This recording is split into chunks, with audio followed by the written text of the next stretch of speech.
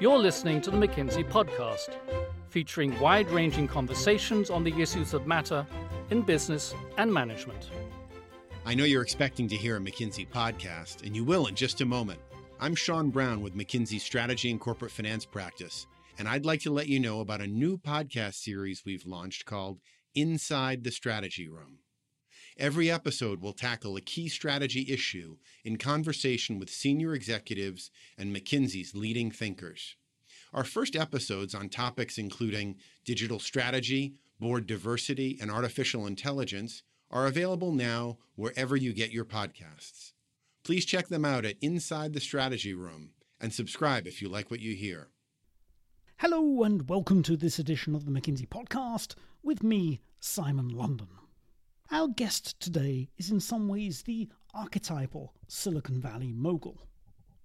Aaron Levie co-founded Box while still an undergraduate and left his studies behind to focus on building the cloud storage company. He talks fast, favours sneakers over highly polished Oxfords, and now leads an organisation valued at more than $3 billion.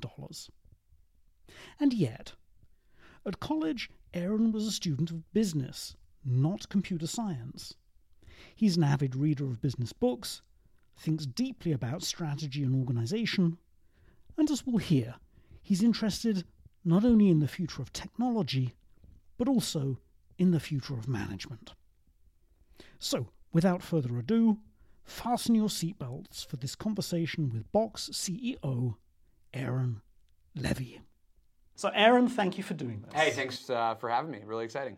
If you don't mind, I'm going to ask you for people who might not know the company. Just give us the story. Do us right from the very beginning. What's the origin story, and take us through where you are today. All right. So we started Box in 2005. We were actually in college at the time. We were sophomores in college, and we had this idea that it should be really, really easy to be able to share and access files from anywhere. And it was a very basic idea. We started we launched this product.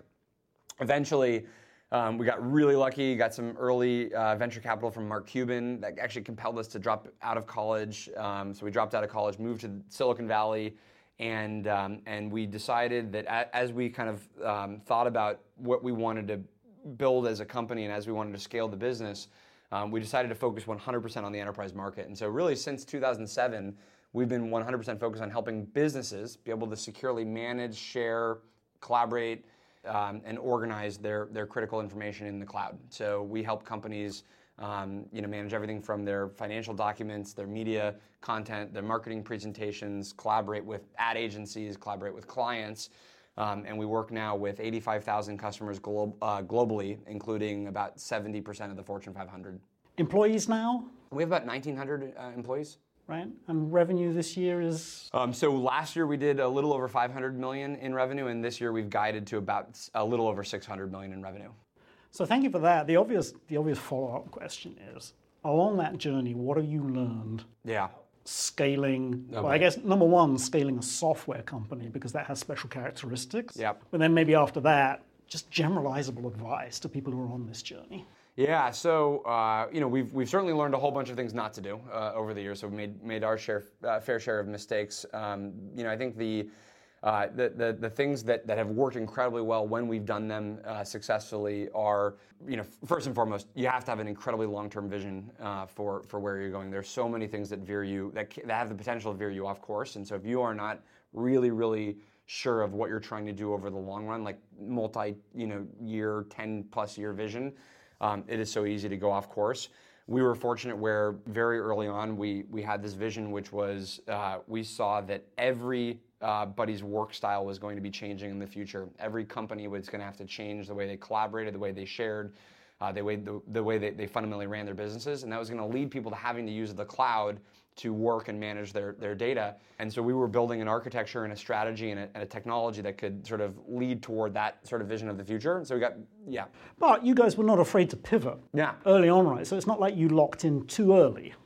No, we had a lot of flexibility early on, and probably actually too much. So actually, in the first year and a half of the company, I would say every 48 hours we changed our business model, and we would literally, the way it would work is So we had four founders of the company, including myself, and what would happen is if you went to bed too early one night, you were at risk of waking up, and the business model would have changed. And so there was a lot of sort of early, constant iterating, constant pivoting of the business, and in fact, actually. That actually became a pretty core lesson, and actually became one of our core values as a company. So we have 7 core values that we really live by, and one of them is take risks, fail fast, and get shit done. And the emphasis there being fail fast. And so the moment that we sort of get information that we feel like is going to be critical, we will make decisions rapidly on that. And that has sort of been built now into the culture of building an organization where you're constantly iterating, you're constantly testing ideas. You have to make sure that they line up against the long-term vision, but you have to be nimble enough, you have to be agile enough as new information is coming in to be able to constantly be evolving and veering the company in just slightly new directions. And that has stuck with us for a long time. There's been a lot of near-death decisions and moments as a company where if we had gone a different direction, we'd be in a very different spot. And one of those was the fundamental business model of focusing on the enterprise.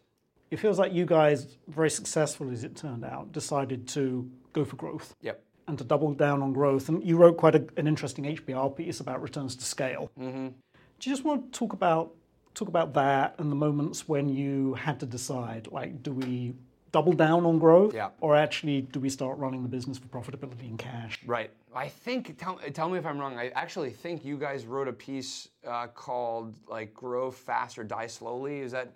That's it. Okay, good. Did I do a good plug just now? That was perfect. Great. Okay. And it's completely true in the software world where you have, in some cases you have strong network effects. In other cases, there's the the economies of scale you get by building software is obviously massive, and so you want there's a massive premium, orders of magnitude premium on the companies that are number 1 or number 2 in their market relative to 3, 4, 5, and so on. And so that means you really have to make sure you're building for scale. And so the moment you believe that your product has product market fit and it's working for customers, you're pretty incentivized to growing as quickly as humanly possible. And I think we felt that moment in probably 2009, 2010, where for the first time ever, large enterprises were actually saying, okay, we're actually fine with cloud. We think this is a more secure, a safer way to do our work. And the moment that we started, seeing and experiencing that, and we now saw that there were a bunch of tailwinds that were driving our growth, things like mobile, cloud computing being adopted in the enterprise, we said, okay, we're going to now bet the whole business on growing as quickly as possible. And that was when, we raised a few $100 million over the subsequent few years from there because we had to make sure we were building up the technology team, the sales force, the go-to-market engine to make sure we could reach every customer possible, because we knew that this was a market that was going to be defined by the company that could have 90% of the large enterprises on the planet using their technology versus, if you only had 10 or 15% of the enterprises. Presumably, to pursue that strategy, you need to be very aligned with your investors. Extremely. Yes. Because those are big bets. Did you need to reset with the original investors and say, okay, maybe you thought you were going to start seeing some, cash positive? I feel bad for our early investors because I think from 2006 to 2012, I'm almost positive we pitched each subsequent investor on this is the round where we get to cash flow positive. And we genuinely thought that was what was going to happen. And then what would happen is our growth rate would actually exceed our expectations, or you just knew that with one more new investment, kind of one more concentric circle of investment from where we were, we could grow even faster. And so then that led everybody to concluding, including early investors, that it was time to actually raise more capital, invest more in growth. I think where startups get this wrong a lot is, the sequence that is so fundamental is you have to make sure the product is working and that customers want the product, and then you invest. And I think a lot of startups, founders, VCs think that somehow you can buy your way to that, and that you actually almost overfund your product development to the point where you might spend 10, 20, 50, $100 million just on building product well before the market actually even is interested in what you're creating, and that's where it's really risky. We were fortunate. We started the company with $15,000, and so we spent a total of $15,000 and proved that people wanted what we were building. And then that was on more of the consumer space, but then it really only took a couple million more to prove that enterprises wanted what we had. And then it was from that point forward just scaling But I think it's really dangerous to start to prematurely scale using venture capital if you haven't proved that your product both can scale, but then also the economics of the product actually makes sense at scale. I mean, I think the interesting question is to what extent is that really specific to software? Yeah. And internet, cloud businesses. It sounds like quite dangerous generalizable advice to a company that's making and selling shoes. Oh, totally. Yeah, I mean, the massive caveat should be here is only take this advice if you have like a recurring revenue business where where each customer you acquire is likely going to be with you for a long time, and there's network effects. Certainly, if you're selling a product on a one-off basis, no amount of scale is going to help if you have bad unit economics. You're just now going to have bad unit economics at scale. So it's really hard to make a profit if each product that you're selling is unprofitable. So it is pretty unique to software. The other thing that strikes me is there's a big debate about short-termism. Yep. And how providers of capital, they're too short-term. But you didn't show positive cash flow until how many years after founding? I mean, it's too scary to talk about, but probably about 11 years. Right, and that's really interesting. It shows, Our most cash flow positive months were like month 1 and month 137 or something. So, right. But that's really interesting, isn't it? Actually, it shows if you can show a business model that there is patient capital out there, but you've got to align the investors. Well, and it can be very scary at times because you can, if you go off course for 1 or 2 quarters, then all of a sudden the whole model, the whole model basically changes in some fundamental ways. I mean, when you're burning cash, the model is very, very sensitive to what your assumptions are, and the moment those are wrong, and either in your growth is faster than you expected, so now you even need more cash, or the growth is not there but you spent the money. In both of those scenarios, it's very dangerous. So, we have been blessed by a very strong, finance and strategy planning function. But without that, I think we'd be in a very different position. Right. Can we talk a little bit about technology trends? I love those. You were sort of born on the right side of history with respect to cloud. Yep. Right. Yep. Then you got on the right side of history with mobile. Yep. As I understand it. Yep. That was, you saw that coming and you moved on it. Yep. So what's coming next, and how do you make sure that you're on the right side of history? What's the big thing? I think today's version of those are, how are you or how is any company thinking about AI and machine learning? Yeah. And one of the really important things is on this dimension is it's not enough to just say, okay, we're doing AI or doing machine learning. To the dependency of doing AI or machine learning really well is do you actually have your data set in a form that you can make use of and make sense of? And a lot of companies are not actually thinking through their long-term technology strategy to say, is my information being managed, stored, organized in a way that I'll eventually get the kind of accretive benefits of AI on top of this data? I think it's what people call data strategy, isn't it? You've got to get your data strategy right before you even really start rolling out. That's exactly right. And you have too many organizations that have fragmented data where you don't have the sort of connection between different objects and between different data sets. For us, we are benefiting from the architecture decisions we made 13 years ago about being in the cloud. It means we have all of the data in one place. I think a lot of customers have to think through, in 3 or 5 or 10 years from now, are you going to be able to leverage, best-in-class AI or machine learning technology? Is your data in a format? Is it stored and managed in a manner that lets you take advantage of that? So that's a big one. I think when we think about our overall strategy, some of it now is becoming one part technology as it relates to like the deep technology architecture, and one part more the science of management and how that is changing. This sort of coupling of technology and business culture.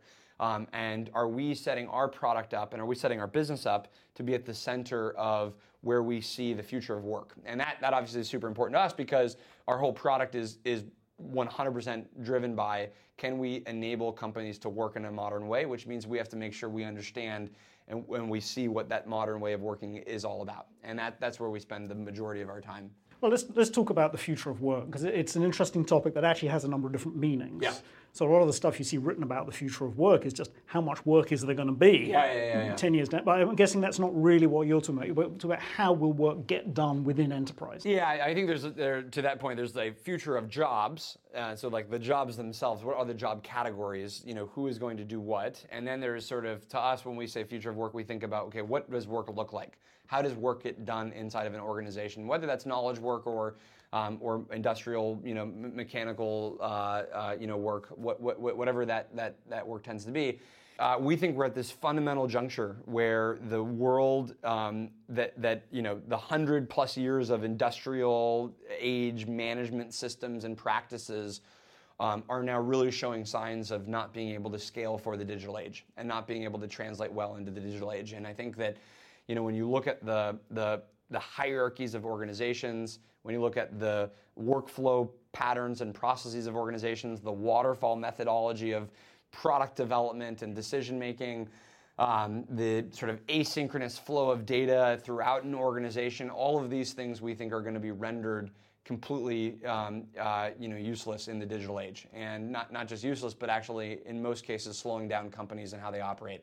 And so we think that, and interestingly, we think that a lot of the lessons to be learned are actually from software startups and the practices that smaller startups have had to learn in the software development practice of being agile, being able to iterate quickly, having a tremendous amount of data to make decisions from, making sure that you have small teams that can move rapidly, be very, very close to the customer.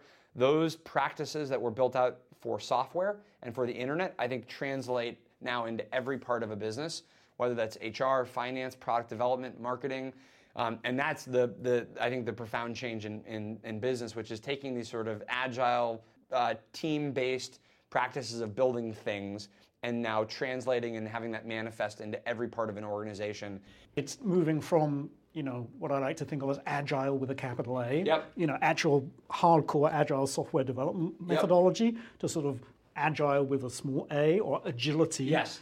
And how do you take some of these practices and that whole ethos Yep. and spread it out, right across a company? Now the question is, are large enterprises prepared, both culturally and technically, to be able to get there? And we spend a lot of time with large enterprise customers that are going through that journey, and they're kind of saying, okay, it's not enough to just have modern technology. It's not like I can buy every cool new Silicon Valley software startup product, but if my culture doesn't change, I actually can't get that much use from this technology. Conversely, you can have the world's best HR leader, the world's best CEO driving transformation, but if your technology stack means that people can't share data, they can't work in real time, they can't collaborate across the sort of traditional divisions in their organization, then no amount of kind of quote-unquote cultural change is actually going to manifest in real productivity.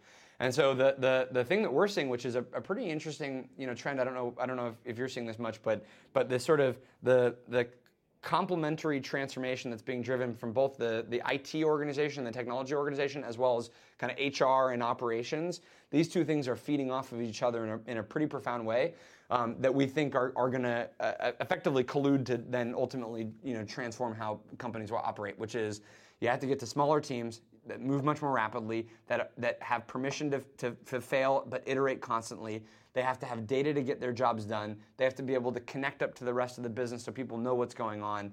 That creates an environment of a lot more transparency, a lot more openness, a lot more inherent kind of accountability because you can see what's going on. And there's a lot of cultures that are not prepared for that. And that's going to be I think the one of the biggest tests of what companies in the Fortune 500 actually make it to the digital age or make it through the digital age, and those that don't. How do you think about that in terms of Box's own operations? Because, increasingly you are delivering at scale. It has to be an incredibly reliable, secure service. Yep.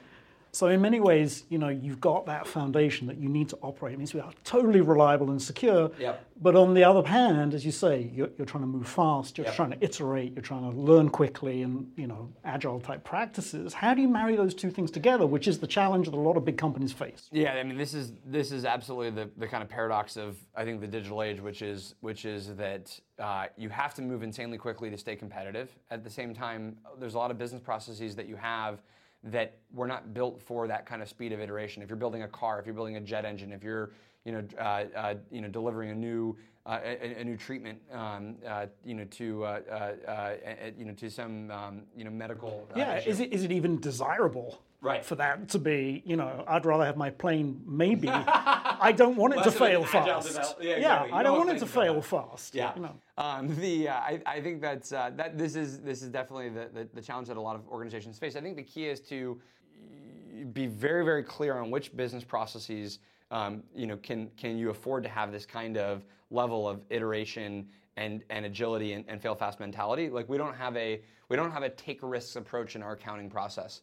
However, we still use a lot of agile practices when we are closing the books. We effectively have Scrum team meetings that are everybody's getting together, standing up, talking about what are the latest activities that we have to do. And at the failing fast is if something's off track, we're gonna iterate and we're gonna know that instantly within a day or two of that happening, as opposed to the very typical process, which is I only find out 3 weeks later that somebody upstream from this process ended up doing something in a way that you had the numbers wrong or created some problems. So the idea of agility and the idea of agile with a capital A is you get people much closer to the work and much closer to the ultimate customer.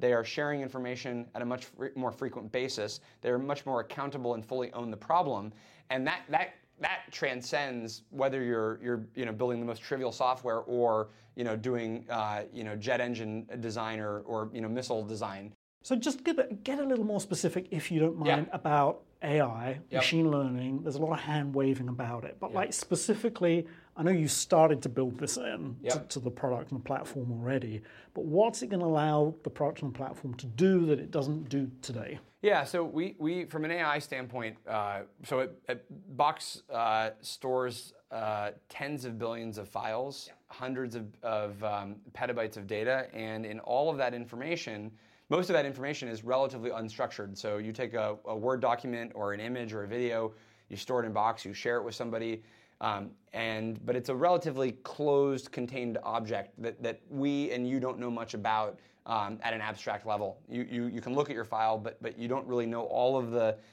essence of the data unless you. No, you don't know what's in there apart from the file name. Exactly. Usually, could be anything. Exactly, and so you have to go and read it manually to know what's going on inside of that piece of content. And so, the power of AI is that you can actually extract information and data from the information from the content itself. So if you take an image that maybe a CPG company has of a new product, you would be able to extract what are the objects in that image. So what are all the product names, what SKU number is it, and be able to take that information. If you were to be a bank and you had a customer record or a document or a contract, you'd be able to pull out all of the important data about that contract from that customer. So the power of AI is that you can begin to actually create structure and context from all of your information. And then the question is, what could you do with that? Can I automate business processes based on different rules of, okay, as certain images come into the system, I want to be able to route those images to the right person to approve them or review them. I want to be able to automate an insurance claims process by taking in all of the video and image from an insurance adjuster or from the consumer themselves and be able to automate that entire process. Or going as far into some of the more mission critical aspects of, I want to be able to actually understand how my data is being shared, because there might be security events that are happening where somebody's sharing a previously unknown to be confidential document, but with AI, I now know that there's confidential information inside that document. That person's sharing it with somebody that they're not supposed to be. I can now alert the security team or block that off. So it's things like optical character recognition, image recognition, basically creating this sort of metadata layer that's auto-generated. Yep. And then you say, what can you do with that? Natural language processing. Natural language processing. And then, can you actually start to trigger automated business processes? Exactly. So as the information moves through the system. That's exactly the vision. So take a whole bunch of workflows that either were being done in a highly manual way or never being done at all because it would be cost prohibitive to do, and begin to take the power of AI, structure your information, and then begin to automate those processes. So again, that is everything in healthcare, a healthcare delivery process, to an insurance claims process, to a digital asset management review process for a CPG company. That's how we are approaching AI, but I think the really exciting thing is to start to think through all of the tasks that we spend time on inside of a workplace that you just know a computer could do better, right? A computer can connect the dots between our collective calendars way faster than we can. A computer can connect the dots between different information systems much faster than we can as we're searching for data. Why does it take us hours just to be able to pull up the latest business results when we're looking for our Q2 business performance? Why can't I just ask a question to Siri and say, what was our revenue in Q2, and it spits out the answer? We know that computers can do these things. There just has never been elegant software to be able to connect it all together and actually deliver that from a user experience standpoint. And so these are the things that we see as being incredibly exciting about where AI is going in the workplace, and then really begin to just make sure that we can spend our time on the areas that humans are frankly way better at than computers, and are actually the more fulfilling parts of our job, the creative tasks, the tasks where we're collaborating with other people, where we're actually creating new products and ideas, not just searching for information or doing things that computers are going to be way better at. Yeah. And to go back to the question I asked around sort of big technology trends and moments, being on the right side of history, building all of these things into the product. I mean, these are your bets to be on the right side of history when it comes to AI, right? Correct. And we feel like we feel like the way that we are going to manage, share, and collaborate around our information in 3 or 5 or 10 years from now is going to look unbelievably different than how it has in the past, and AI is going to be at the center of all of that. Yeah. The other interesting thing looking at your AI strategy is, you're working with Google, you're working with IBM, you're working with Amazon, you're working with just about everybody, right? Yeah. And that raises a really interesting question about ecosystems, which again is something that you've written about. Just talk to me a little bit about ecosystem strategy. Yeah, I think this is one of the areas that especially a lot of kind of incumbent companies, whether they're in software or not digital companies, are going through this evolution on, which is in a world of platforms, fundamentally you need to interoperate with other platforms, and furthermore, in a world where we are still relatively early on this journey of digitizing the globe and all of our businesses and how everything around the world works, we're in a world of non-zero sum kind of gains and growth in so many different spaces, which means that actually you have a lot less time to compete, and you have to start to actually collaborate to go and go after these markets. And so a lot of incumbents are realizing that the competitors that they once had are now actually going to be their partners in this new era, because there's simply no way for any one company to deliver enough innovation to solve all of the world's problems because of just how much growth and how much opportunity there is. So our approach to this is no different, which is to say we are going to be the, hopefully, world's best product and company at managing and structuring and organizing and securing information. But it turns out that Google has more engineers than us, and it turns out that they're going to be spending billions of dollars every year on artificial intelligence, and IBM is going to be spending billions of dollars every single year on AI. And so why would we want to possibly be in a world where we are trying to compete with those players at their R&D budgets in a space that they're going to do unbelievably well at, instead of flip the model on its head and actually take all of the strength of their technologies and let our customers leverage those capabilities? So that's the architecture that we built. And the idea is take advantage of all of the unbelievable innovation happening in AI and start to incorporate and include that in Box so customers can turn on any of those services for all of the data that they have inside their platform. And this is, it's I think not natural for a lot of organizations to be so open and so dependent on other companies and an ecosystem for their strategy. For us, we were kind of, again, as you mentioned earlier, born into this new way. We were kind of born in the right side of this era of ecosystems and interoperability and integrations.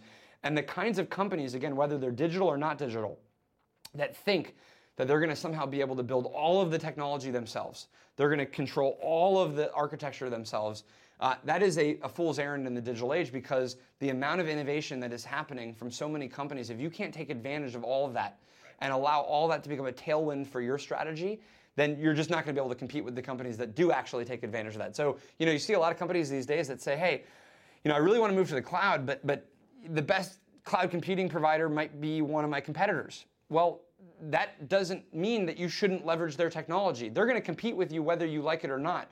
And I think maybe one of the most profound examples of this was Netflix, where they run primarily on Amazon Web Services. Amazon is one of their most significant competitors, but that didn't change the fact that architecturally, if Amazon is the better cloud computing provider, that has no bearing on how they're going to compete with Amazon on a completely different part of their business. And so that ability to sort of say, okay, we're going to compete in one area, we're going to complement each other and partner in another area, is what we see as sort of the way of how organizations are going to have to operate in the digital age because of just how interdependent all of our technologies and how all of our products are right now. Before we run out of time, I want to talk a little bit about business. I also read somewhere that every year you reread Clayton Christensen's Innovator's Dilemma. Is that true? I don't know if I've kept up with it being every year. So for the sake of accuracy, I would say it is not true. However, more or less every couple of years, I reread it as a reminder about, again, how important these moments are when you're thinking through, is that competitor that's coming up behind you, is that an actual disruptive threat? Or is it something that you're going to be able, is it actually more of a sustaining innovation that you're going to be able to adapt to? Is there something that you're not responding to in the market because of your organization finds it unattractive to respond to that thing?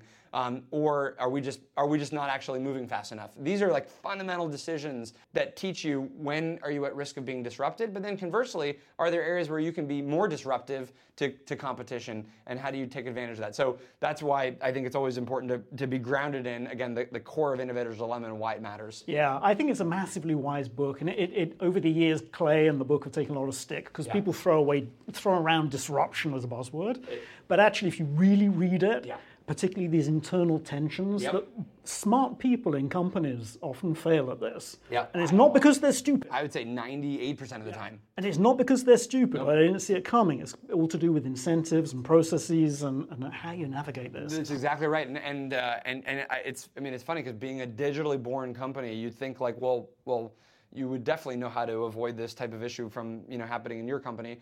But I see it every day where you can just start to subtly see like how one organization's or our entire business's incentive model is built around something that is now going to leave us in a position to be flanked in one particular area. And how do you mitigate that preemptively before maybe even the competition arrives from in terms of attacking you in that area? But it's all people, it's all organization, it's all how are people incentivized, what are people goaled on, and how do you make sure that you are hopefully the best position to be in is where you're using Innovator's Dilemma as an offensive technique to be able to be disruptive in other markets, but at a minimum understanding it so deeply of why are people not responding to disruptive threats in their organization, and how do you make sure that you can avoid that from a defensive measure is also equally important.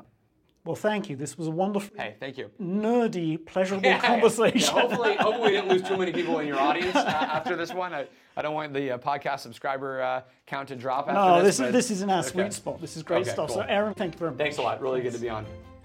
You've been listening to the McKinsey podcast.